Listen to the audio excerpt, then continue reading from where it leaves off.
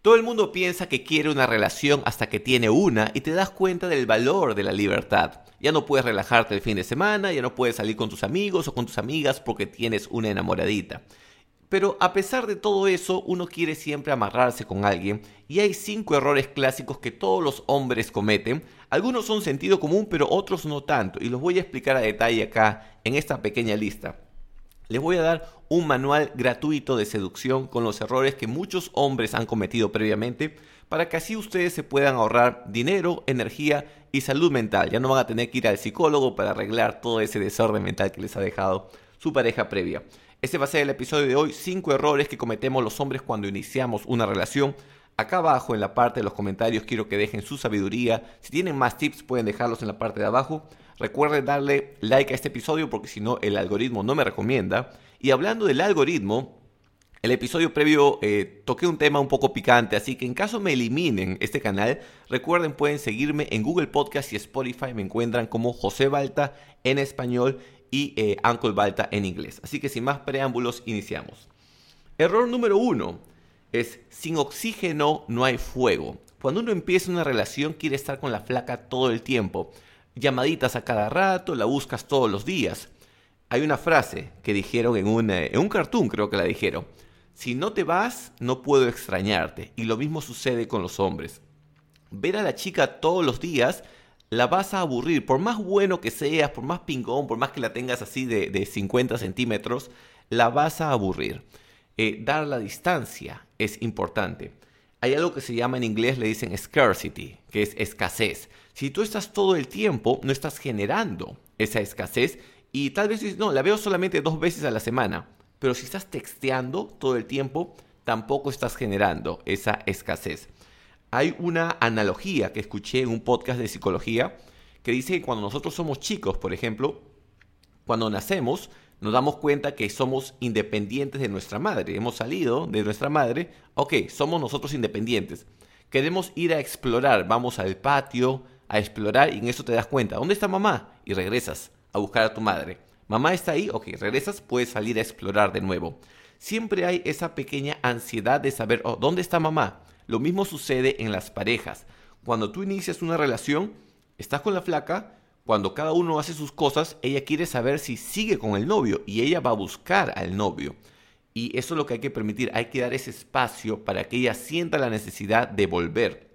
No quiere decir que nunca vas a textear a tu pareja y que la vas a dejar ahí tirada, pero al menos generar ligeramente esa escasez. ¿Por qué los chicos que son pendejos, lo que le llaman los bad boys, tienden a tener mejores relaciones? Porque no se preocupan tanto por eso. Y acá va un error dentro de este error, que es cuando tienes una buena cita con una chica, terminas la cita y te despides, ¿ok? Si quieres llevarla a tu casa, ya si eres muy caballero y la llevas a su casa, bueno. Pero digamos que la llevaste a su casa, regresas, y eso era algo que yo hacía antes también, escribirle un mensaje diciéndole qué tan buena fue la cita. Si tú le mandas un mensaje diciéndole qué tan buena fue la cita, créeme que no estás sumando puntos. Simplemente la cita fue buena, se portaron bien, se despidieron. No tienes que recordar que la cita fue buena. Así que si queremos extraer algo de este primer punto, es generar escasez es bueno. La scarcity es tu amiga, no tu enemiga. Segundo punto es revelar todas tus cartas. Y revelar todas tus cartas puede ir en diferentes formas. Pero antes de eso, recordar, si viven en Perú, suplementos josebalta.com incluye mi asesoría en dieta y entrenamiento. Así que se evitan estar yendo al nutricionista, pagando el personal trainer. Se evitan estar comprando ganadores de peso o creatina en tiendas de suplementos. Todo yendo a josebalta.com. Y si desean esta sabiduría en inglés, y algunos van a decir, sí, pero no sé inglés. Inglés se aprende fácil, se aprende en menos de 3 meses, con el sistema correcto. Todo es fácil en esta vida con el sistema correcto, inglesparacholos.com. Vamos con el siguiente, que es revelar todas tus cartas. Nosotros como machos alfa que somos, ¿no? Machos lomos plateados.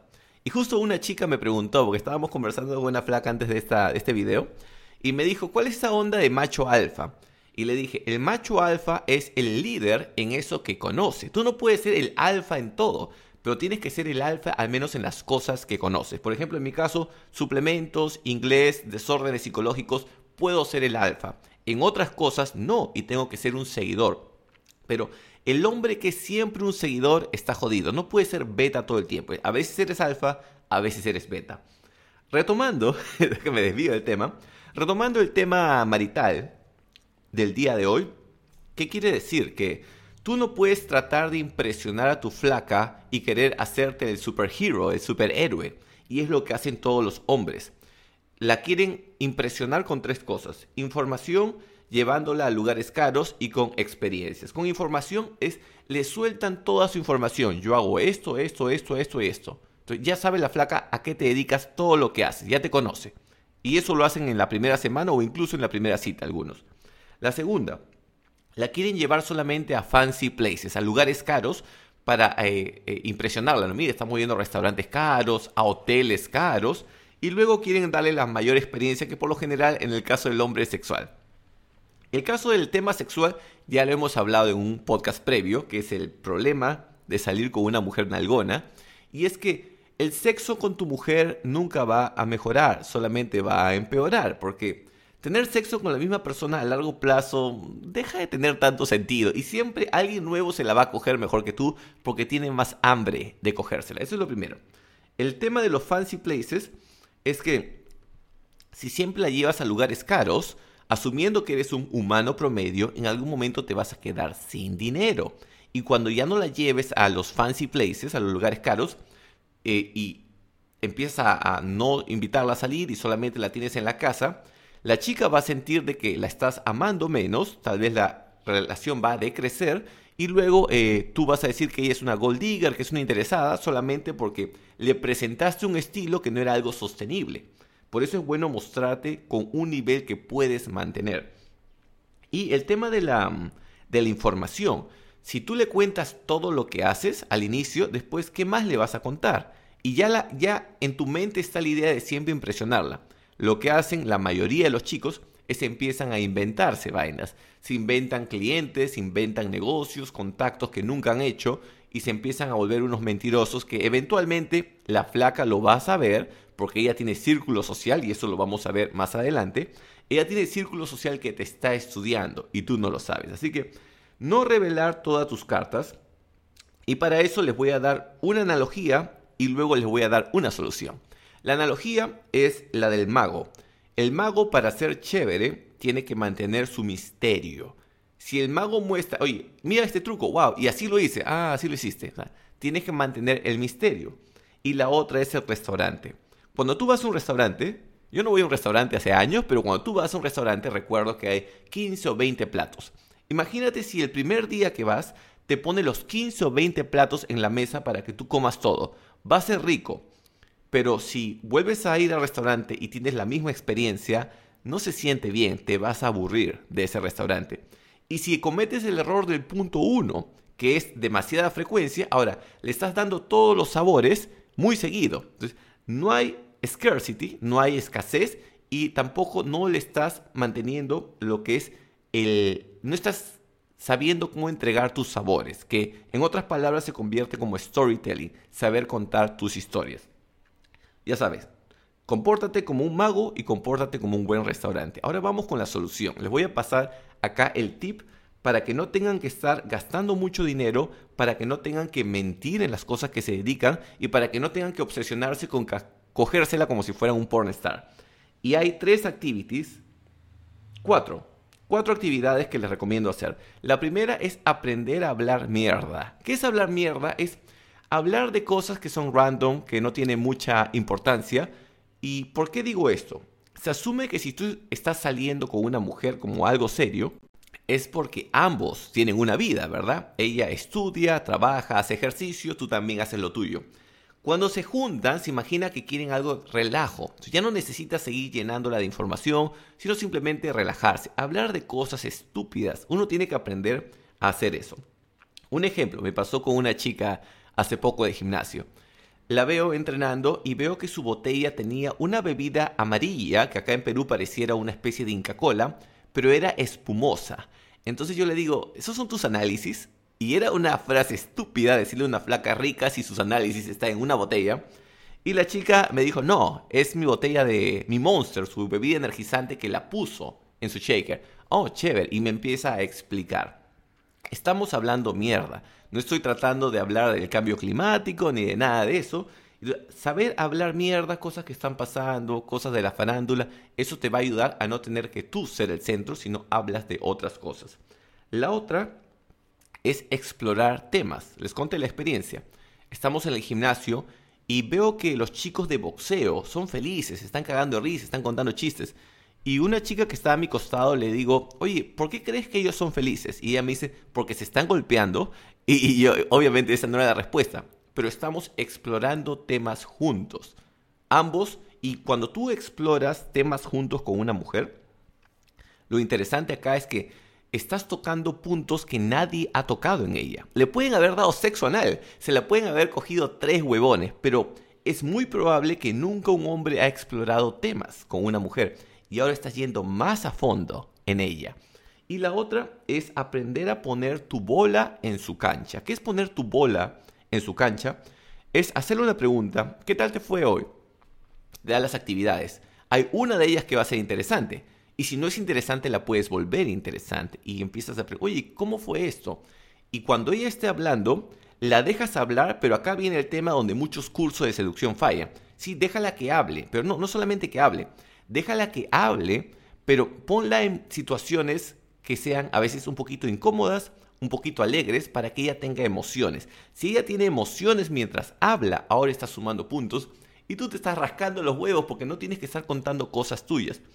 Para resumir todo lo que estoy diciendo, estás dejando de ser el centro y más bien ella está siendo el centro en algunas ocasiones o situaciones paralelas están siendo el centro, pero tú casi nunca eres el centro y solamente vas a ser el centro cuando ella te haga preguntas, porque si le gustas siempre te va a hacer preguntas y ese es otro tip. Pasamos con el siguiente, el punto 3, y este es mi favorito de todos, es competir con sus amigos machos. A todo esto, a este punto, no doy clases de seducción, porque a veces cuando hago temas maritales me piden curso de seducción. No tengo curso de seducción. Tengo 2 audiobooks. Uno se llama Cómo dejar de ser una putita, donde les enseño a tomar riendas de tu vida y dejar de depender de otras personas. Y tengo otro que se llama La eyaculación eterna, donde te enseño a monetizar tu pasión. Si tú sabes cómo monetizar tu hobby, la vida va a fluir mucho mejor. Y al tema de las hembras y conseguir novia, les puedo decir, una vez que encuentras tu misión en la vida, te vas a percatar que empiezas a conseguir más mujeres, porque estás contento y eso se transmite. Gente feliz, se van a sorprender que no hay mucha gente feliz en estos días, todos tienen problemas mentales. Y nuevamente scarcity. Si falta algo, que falta alguien que esté contento con su vida, eso va a atraer a las chicas. Así que ya saben, audiobooks, temas de suplementos solo a Perú. El tema de inglés y a cualquier parte del mundo porque lo manejo online. Todo a mi WhatsApp más 51 98 90 23 986. Solamente para temas de comprarme mis vainas. No necesito sponsors. Agradezco a la gente que me ha mandado ofertas de sponsors. Tengo un punto que puedo analizar eso más tarde. Pero solamente para comprarme mis vainas les dejo mi WhatsApp. Competir con sus amigos machos. Punto 3. Tú crees que tú eres el mejor hombre que tu flaca conoce y por eso te has vuelto su enamorado, ¿verdad? Y sí, eres el mejor hombre entre el grupo que la quiere formalizar. Viene el punto, o sea, hay otros hombres que no la quieren formalizar, pero cuando ella los ve, su panocha así, la aplaude como foca, su escuerto le hace ataque chorro, así, la humedecen. Se humedece de solamente verlos. Se humedece de ver que en su notificación de WhatsApp el chico le ha escrito. Pero ese chico nunca va a estar con ella, nunca la va a formalizar. En inglés hay algo que le dicen monkey branching. Las mujeres, a ver, no todas, pero algunas agarran a un hombre y luego tratan de agarrar el siguiente. La rama de este tipo que la humedece es así, es gruesa, 30 centímetros, es gigante. Pero esa rama ya tiene muchas manos.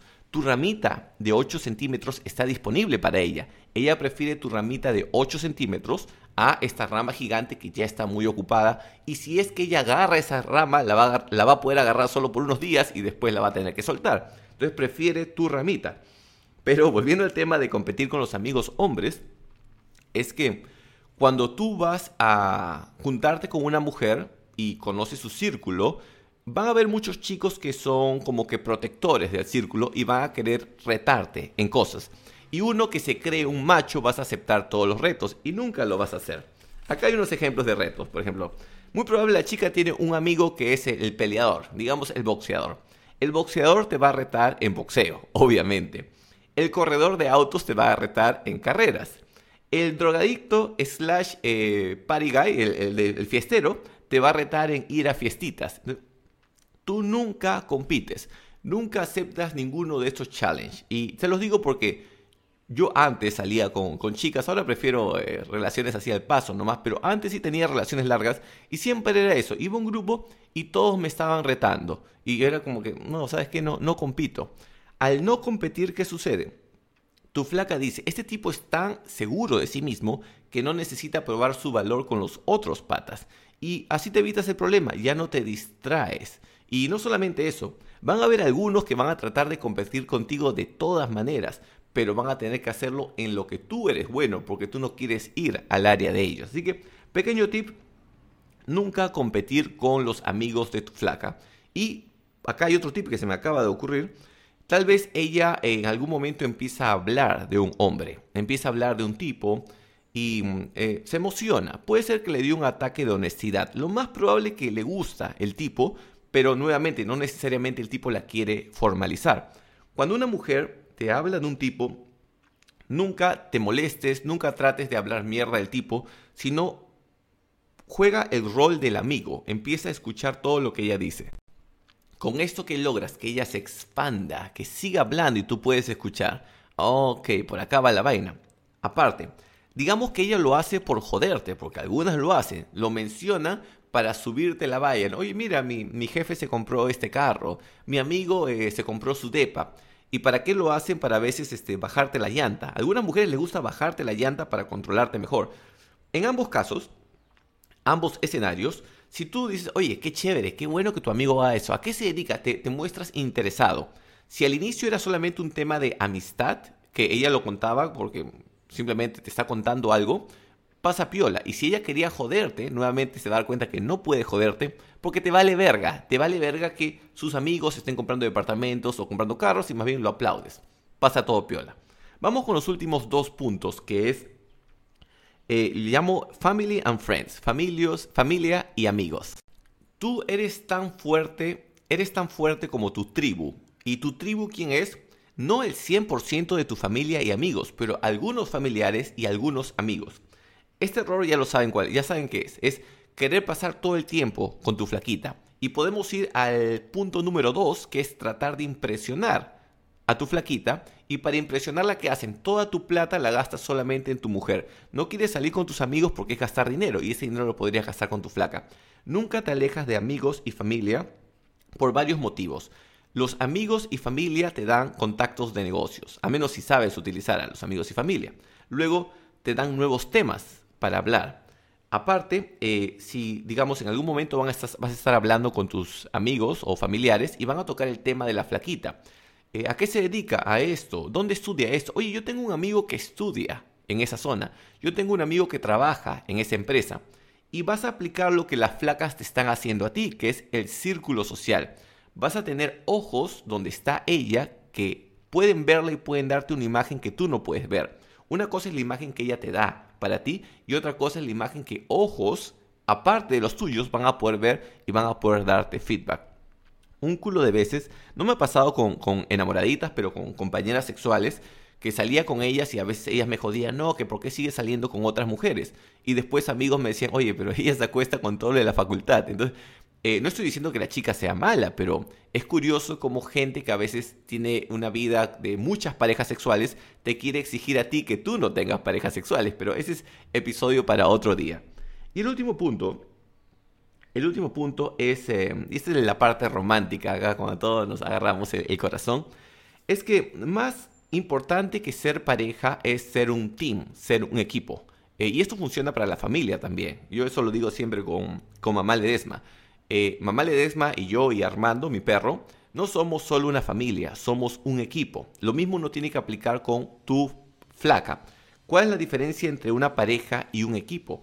Que el equipo tiene una misión en común y el equipo se cuidan entre ellos.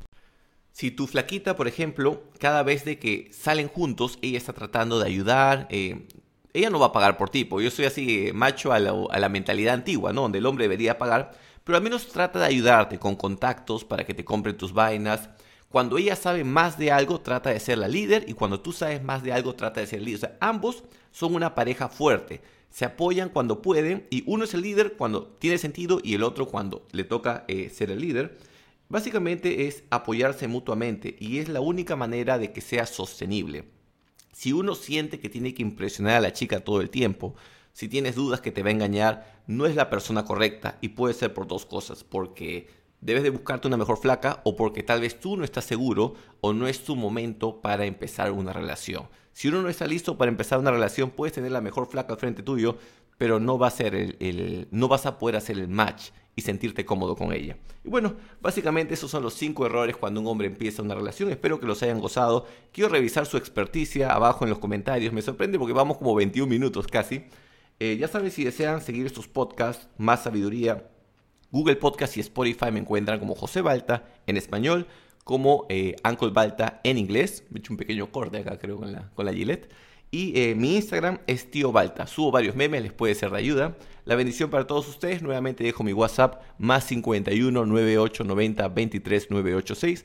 Y quiero revisar sus comentarios. Y recuerden darle like. Me olvidé de decir like. Recuerden darle like para que el algoritmo me muestre con más personas. Bendiciones.